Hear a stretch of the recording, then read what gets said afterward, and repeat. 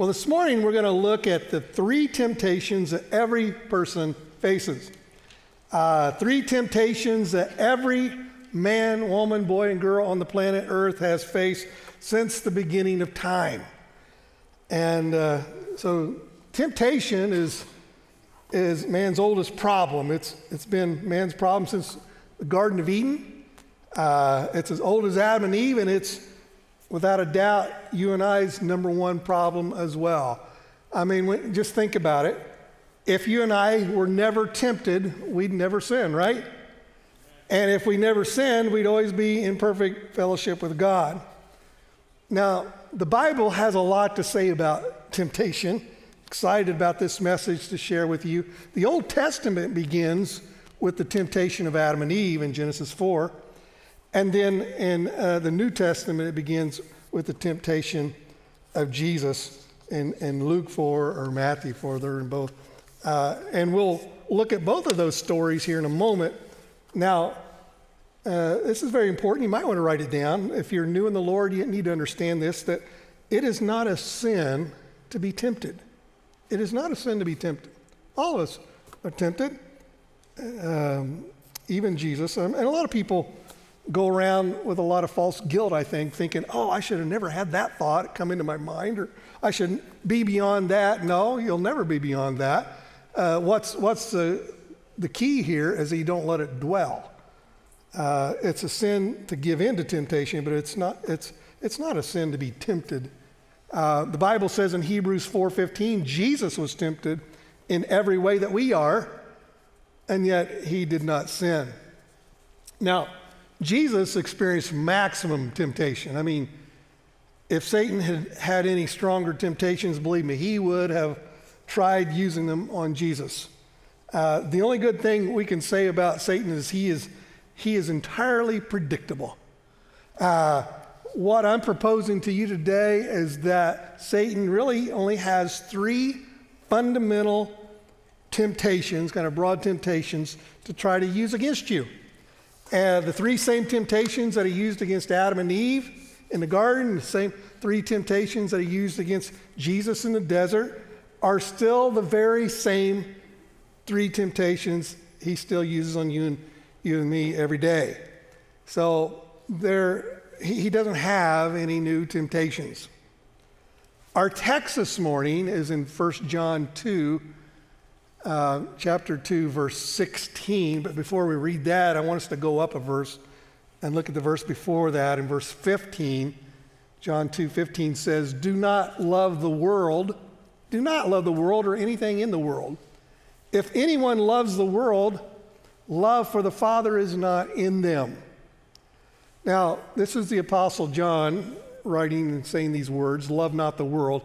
And by the way, it's the same guy who wrote John 3:16, God so loved the world. So here he is saying, love not the world, don't love the world. And then he says, God loves the world. And you're kind of like, well, that sounds like a contradiction. So which one is it, right? Well, in John 3:16, he says, God so loved the world. He's talking about the people of the world. God loves the people of the world. And did you know that God has never made a person that he didn't love? And some of you need to hear that. It's here this morning or listening online today. I've heard some Christians say, my problem is I just don't love Jesus enough. That's not your problem. Your biggest problem is that you don't realize how much Jesus loves you. Because if you understood how much he loves, if you felt how much Jesus loves you, you couldn't help but love him more and make him the Lord of your life. I mean, it's just, the Bible says we love because he first loved us. And the biggest breakthrough that you will ever have in your life, spiritually, is the day you finally understand and embrace how very much God loves you and cares about you in every detail of your life. If you get that, then everything else will begin to fall into place. You know, the Bible says that God's love for you is unconditional. In other words, God loves you on your good days, and he loves you on your not very good days, on your bad days. He loves you when you think you deserve it, and he loves you when you don't deserve it. You think you don't deserve it. God loves you when you feel it, and he loves you when you don't feel it. You can't make God stop loving you. And I tell you why. Because God's love is not based on who you are, but on who he is. His love is not based on what you've done, but on what he has already done for you on the cross. And the Bible says, for God so loved the world that he gave his one and only Son, that whoever believes in him shall not perish, but have everlasting life, eternal life. So again, the same author who wrote God so loved the world says, love not the world. And here in John 3:16, he's talking about how God loves the people of this world. In 1 John 15, he's talking about how we're not to love the value system of this world. We're not to love the value system of the world. So what is this value system in this world that we're not supposed to be loving? Well, look with me at our text in 1 John 2:16. Let's read it together, one voice. You ready? For everything in the world, the lust of the flesh, the lust of the eyes, and the pride of life comes not from the Father, but from the world. So you've got the lust of the flesh, the lust of the eyes, and the pride of life. That's the world's value system, and that's the three fundamental temptations that Satan has in his arsenal bag he wants to use against you every day. And God says we're to love the people of this world, and we're to hate the value system of this world. Now, you know what the problem is? The problem is we often do just the opposite. We hate the people of this world, and we love the value system of the world. And we often hate anyone who thinks different than us, or votes different than us, or acts different than us, and then we end up loving the things of this world, you know? And so we become just as materialistic as the world, we become just as sensual as the world, and just as prideful and arrogant and self-centered as the world. And the Bible says that we need to be on guard against these three common temptations: the lust of the flesh, the lust of the eyes, and the pride of life. So what does those mean? What do those three mean? Let's break it down together. What is the lust of the flesh? Well, the lust of the flesh is the temptation to feel. All right? I want to feel pleasure. I want to, whatever makes me feel good, you know? The lust of the flesh is a temptation to feel. Let's look at the lust of the eyes. What does that mean? Well, the lust of the eyes is the temptation to have. You know, I see it, I want it, all right? And you can get sucked right into the world's value system real quick in this Christmas season if you're not careful. I mean, it becomes all about a season of getting rather than giving. And so, thirdly there, what is the pride of life? Well, the pride of life is the temptation to be liked, to be noticed, to be popular, to be number one, to be envied, okay? And actually to be God. The lust of the flesh is the desire to indulge. I mean, it can be an addiction to anything. It can be indulgent in anything, you know? It could be an addiction to sex, and most of us would think, okay, it's just sex. No, it's not just sex. I mean, it can be pornography or whatever, but it's also food, it's drugs, it could be social media, it could be sports, it could be gaming, it could be television. The lust of the flesh is the temptation to indulge. And then the lust of the eyes. The lust of the eyes is a desire to increase, to amass possessions. It's greed, right? And where the pride of life is a desire to impress, to get attention. Pride of life says, look at me. Put the focus on me. I want to be noticed. You've got the lust of the flesh. It involves passion. The lust of the eyes is possession. And then the pride of life involves position. So you got passion, possessions, and position. They got the P's going on there, all right? And then you got the S's here. The lust of the flesh is about senses. The lust of the eyes is about security. And then the pride of life is about success. The lust of the flesh is all about the appetite. It's kind of like the ad, obey your thirst, The lust of the eyes is adverse. It's about greed. And it's the illusion that just having more is going to make me feel more secure. It's going to fill that empty void. It's that illusion of more. And then there's the pride of life, which is ambition. Okay?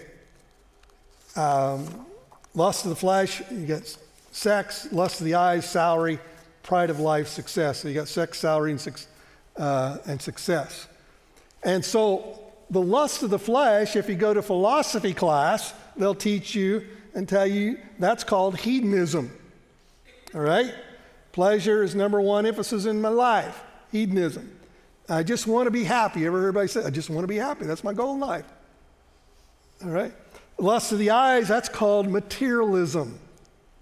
And the number one emphasis on life here is the acquisition of things. I'm all about materialism and acquiring, The pride of life, that's called secularism, or what we call secular humanism.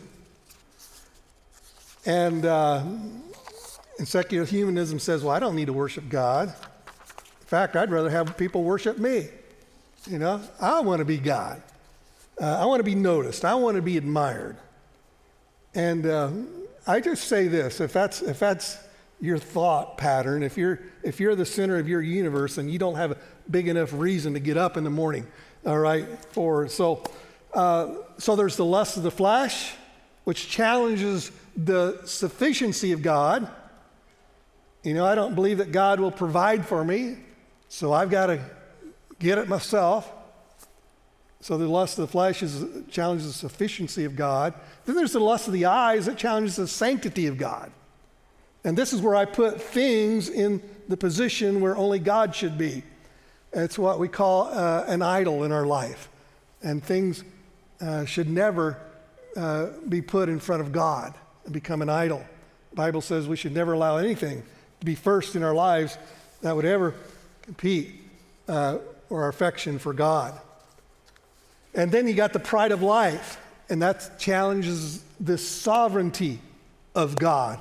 I'm going to do with my life what I want. Don't anybody tell me what to do or try to, and I don't need anybody, including God, telling me what to do. I'm my own boss.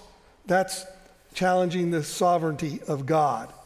Now, these are the three common temptations known to man: the lust of the flesh, the lust of the eyes, and the pride of life.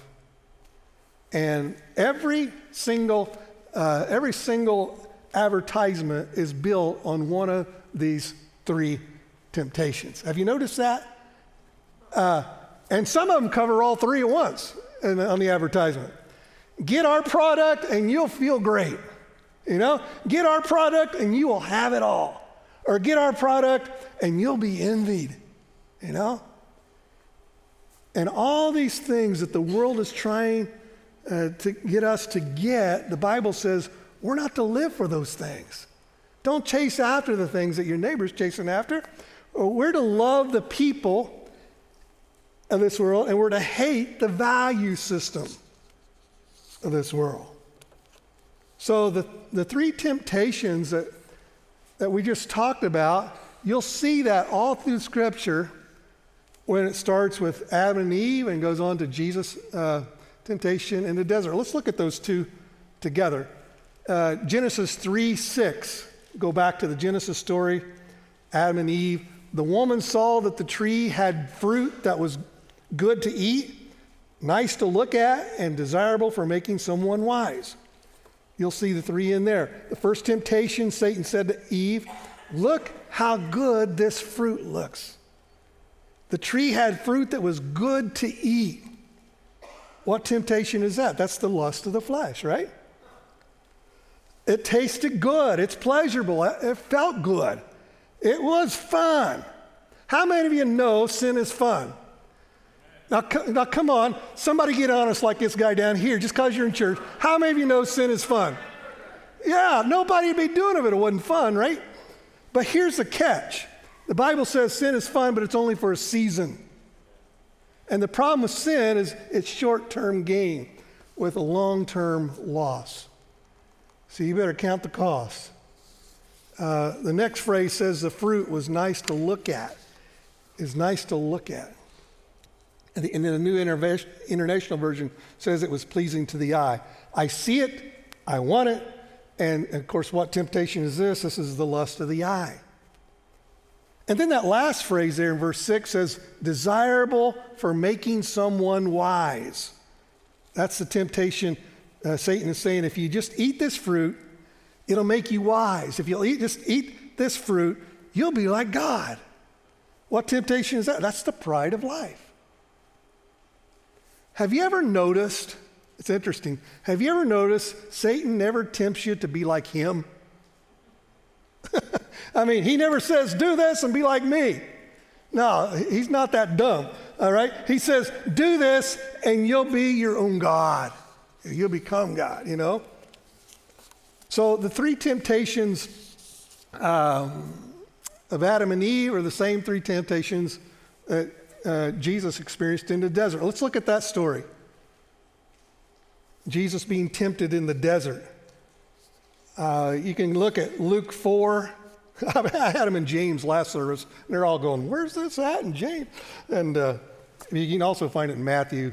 But it's Luke 4, beginning with there, verse 3. The devil said to Jesus, if you are the Son of God, tell this stone to become a loaf of bread.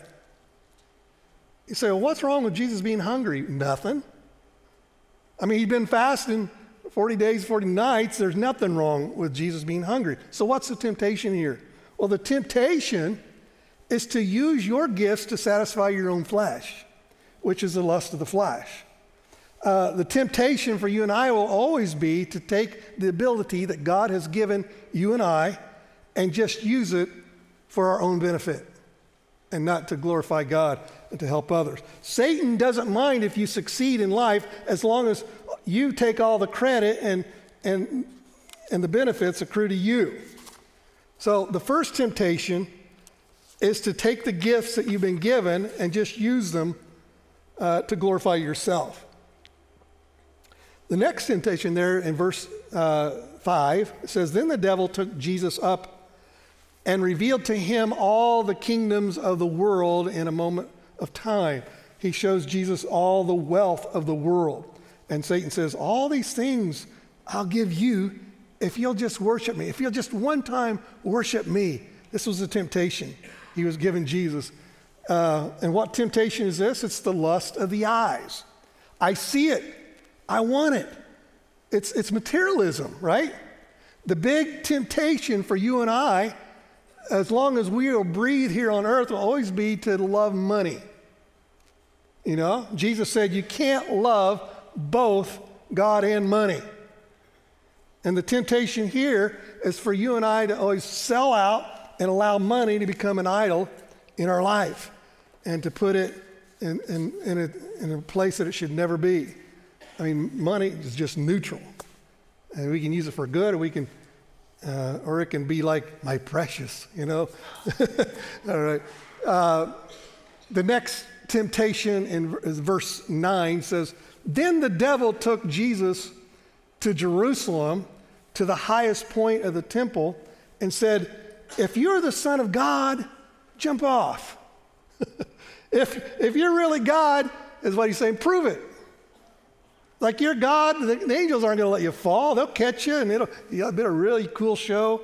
Everyone will be impressed with your miracle, and everybody will know that you're God, and everybody will worship you. And so you're sitting there wondering, well, what's wrong with that? What's wrong with Jesus being worshiped as God? Nothing, because he is God, right?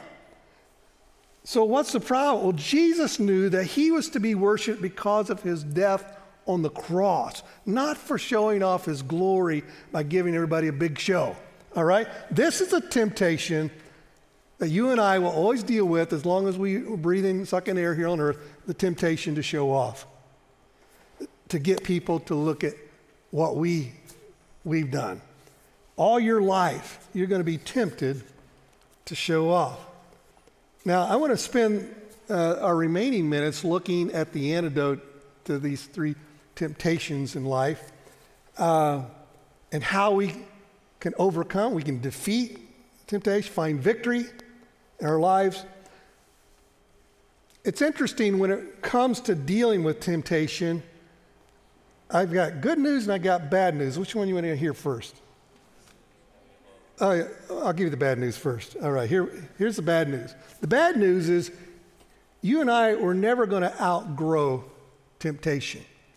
It doesn't matter how spiritually mature you become in the Lord, you're always going to deal with temptation for the rest of your life. Because verse 13 in this passage that I've been reading says, when the devil had finished tempting Jesus, he left him until the next opportunity came. And I wish that verse wasn't in there, but it is. It would be nice if we could just go, okay, I handled that test. I'm done with that the rest of my life. That's not the way it works. Fact is, you and I, we're going to be tempted the rest of our lives until we get to heaven. You'll never get so strong that you don't have to worry about, oh, this is not going to bother me anymore. In fact, the more you grow in the Lord, the more you become like Christ, and the bigger difference you make in this world, the more Satan is going to hate you, and the more he wants to fight you, and the more he's going to try to take you down. But you don't have to fear that. Here's the good news.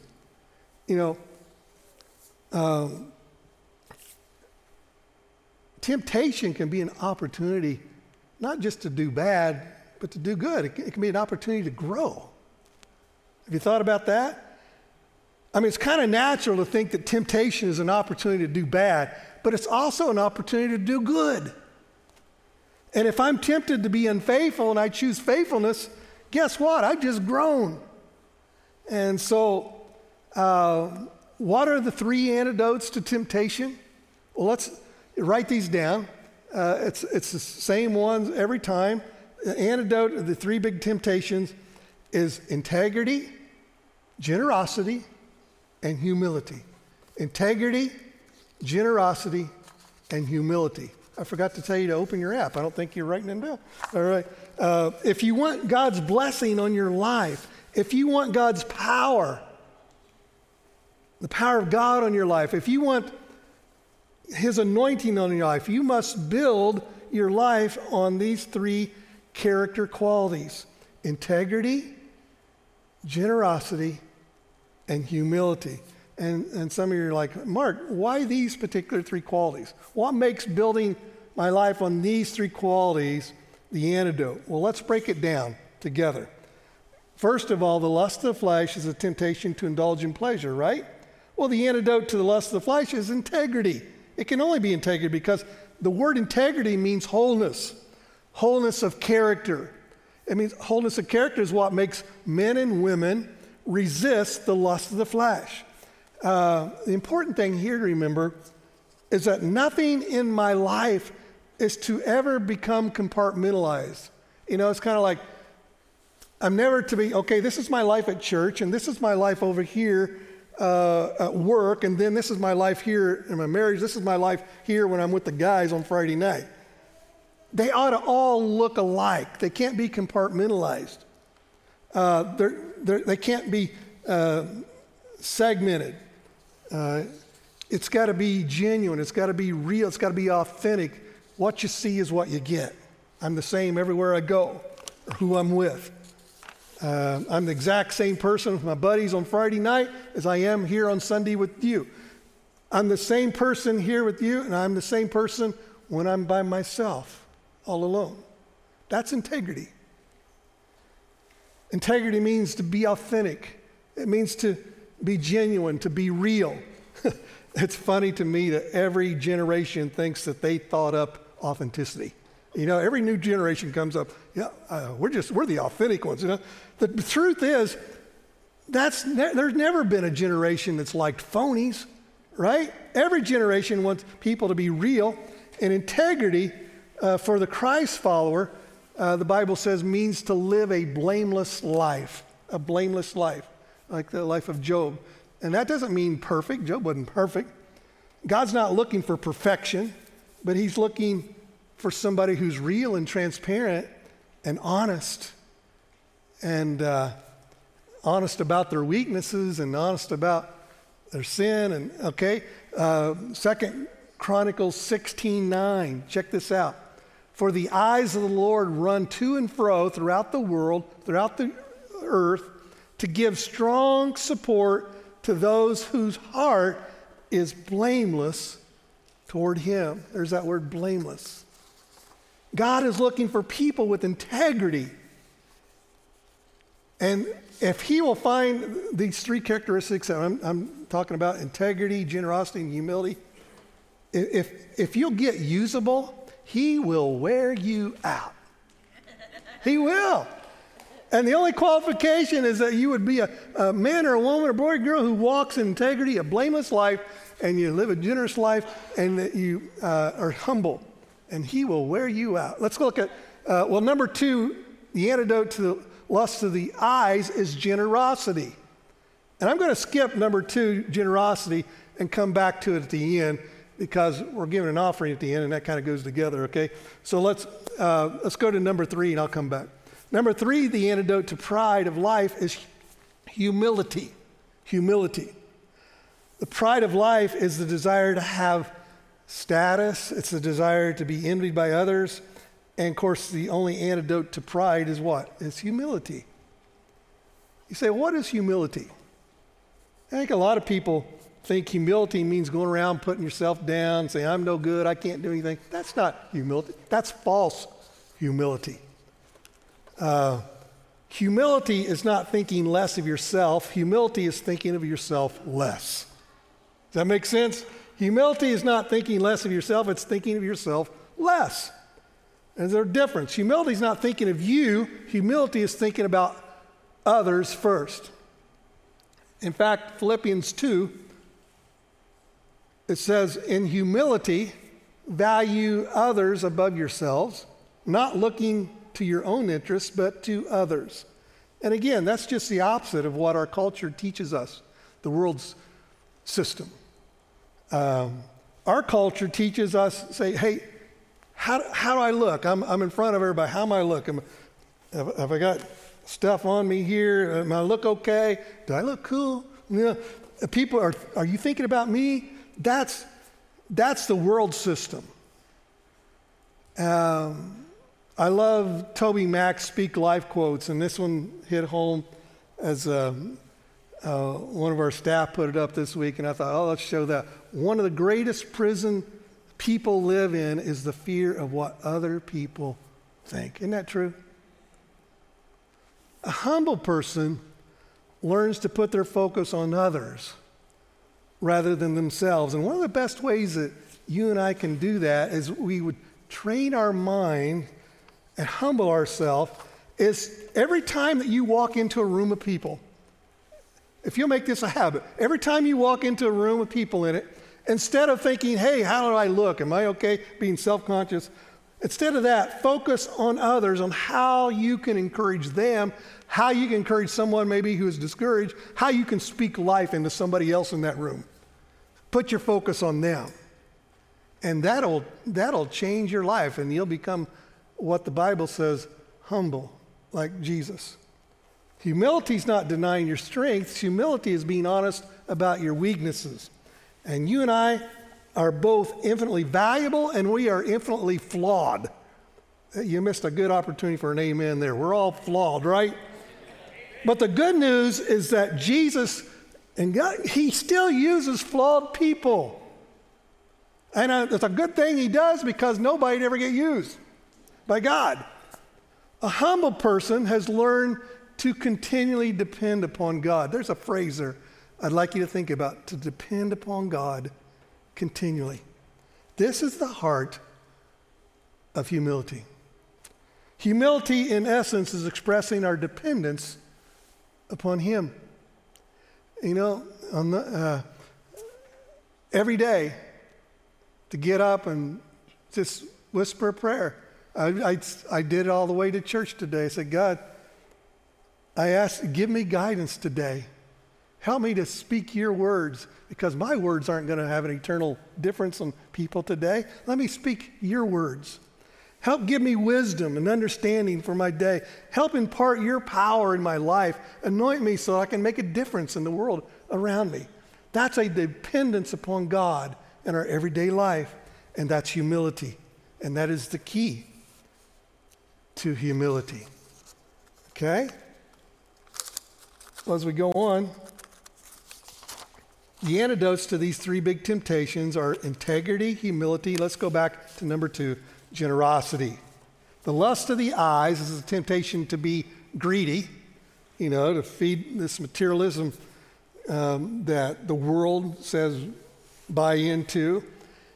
The only antidote to the lust of the eyes is generosity. Everything in this world teaches us, and the world system is to get. Give me, give me, give me, give me. I want more, more, more. That's materialism, the world's value system. The temptation for all of us, for you and I, is to sell out and to love money. Okay? And again, Jesus said back in Matthew 6, he said, you cannot serve God and money. You can't serve God and money. He didn't say you should not. He says you cannot. What is the opposite of getting? Giving. For God so loved the world that he what? He gave. You've heard me say it many times if you've been around Brandywine. You can give without loving, but you cannot love without giving. And the act of worship in itself is giving our lives over to him. If he gets all of us, then the rest just follows. It's kind of like, well, it's not my life anyway. It's not my possessions. None of it's mine. It's all his. He's Lord. Every time you give, you become more like Jesus. Every time you give, your heart grows bigger. Every time you give, every time you help someone in need, or every time you're generous, you break the grip of materialism on your life. And every time you give, like in a special offering that we're going to do, we do this annual giving to Christ once a year, because we don't give many offerings around here.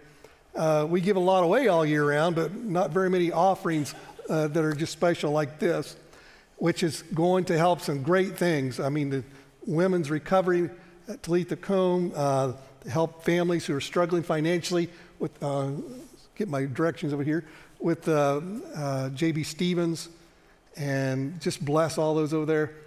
Christmas is supposed to be about Jesus' birthday, not us, right?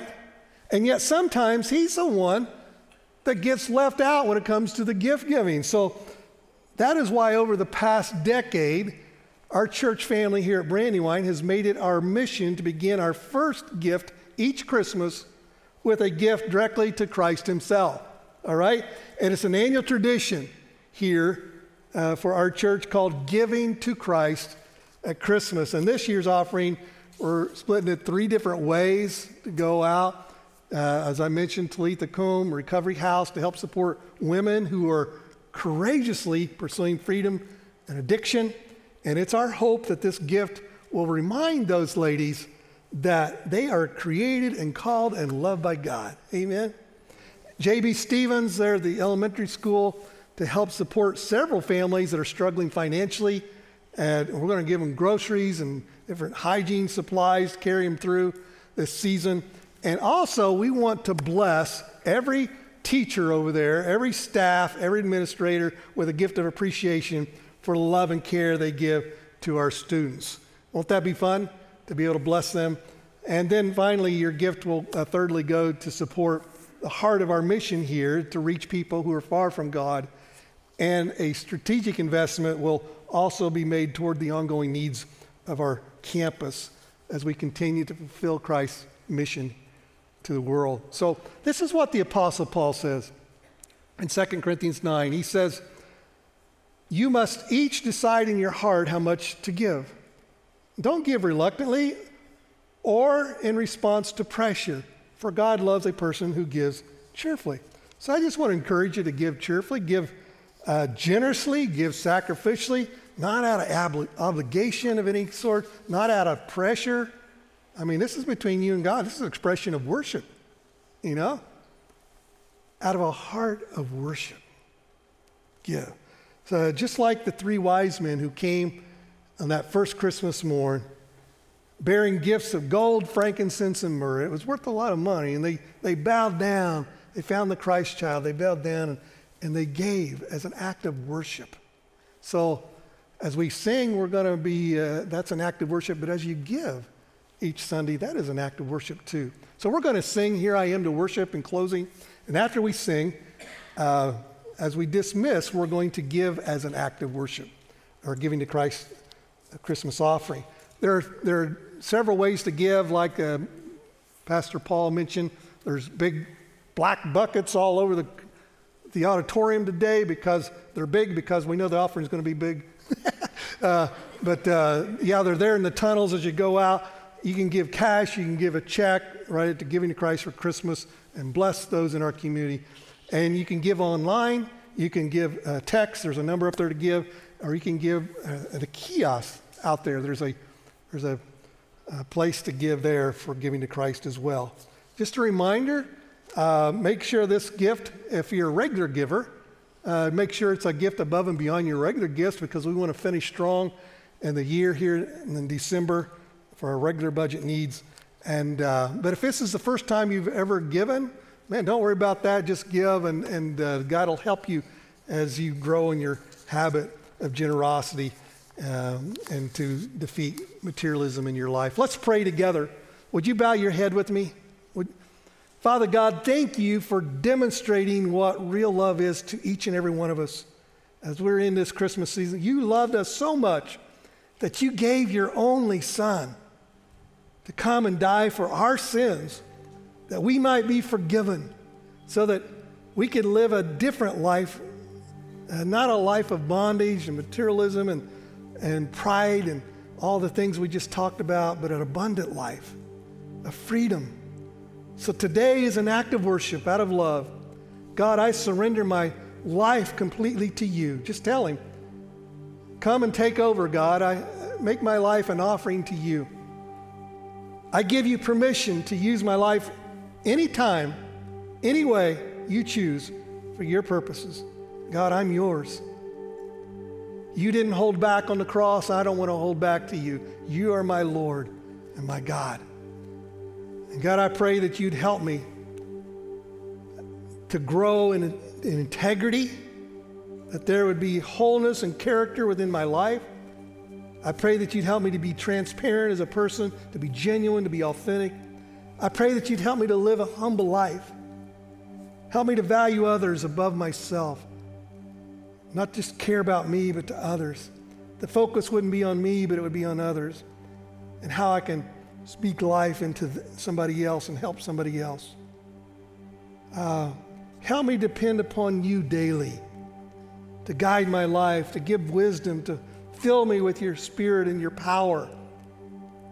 And God, I pray that you'd help break the grip of materialism in my life through helping me to live generously. Let that just be a lifestyle in my life, God. Just say, God, do a work in my heart.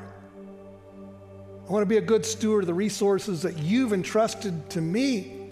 Help me to use your money to do good. It's not mine anyway. It's all yours to do good in this world. So today, we give our first gift this Christmas directly to you as an act of worship. We love you, God. To tell you that, and we pray that this offering would be a blessing to help make a difference in the world around us. In an act of worship, it says that we love you in Jesus' name. And all God's people said, amen. Let's stand and let's sing and worship, and then afterwards we will do an act of worship and giving.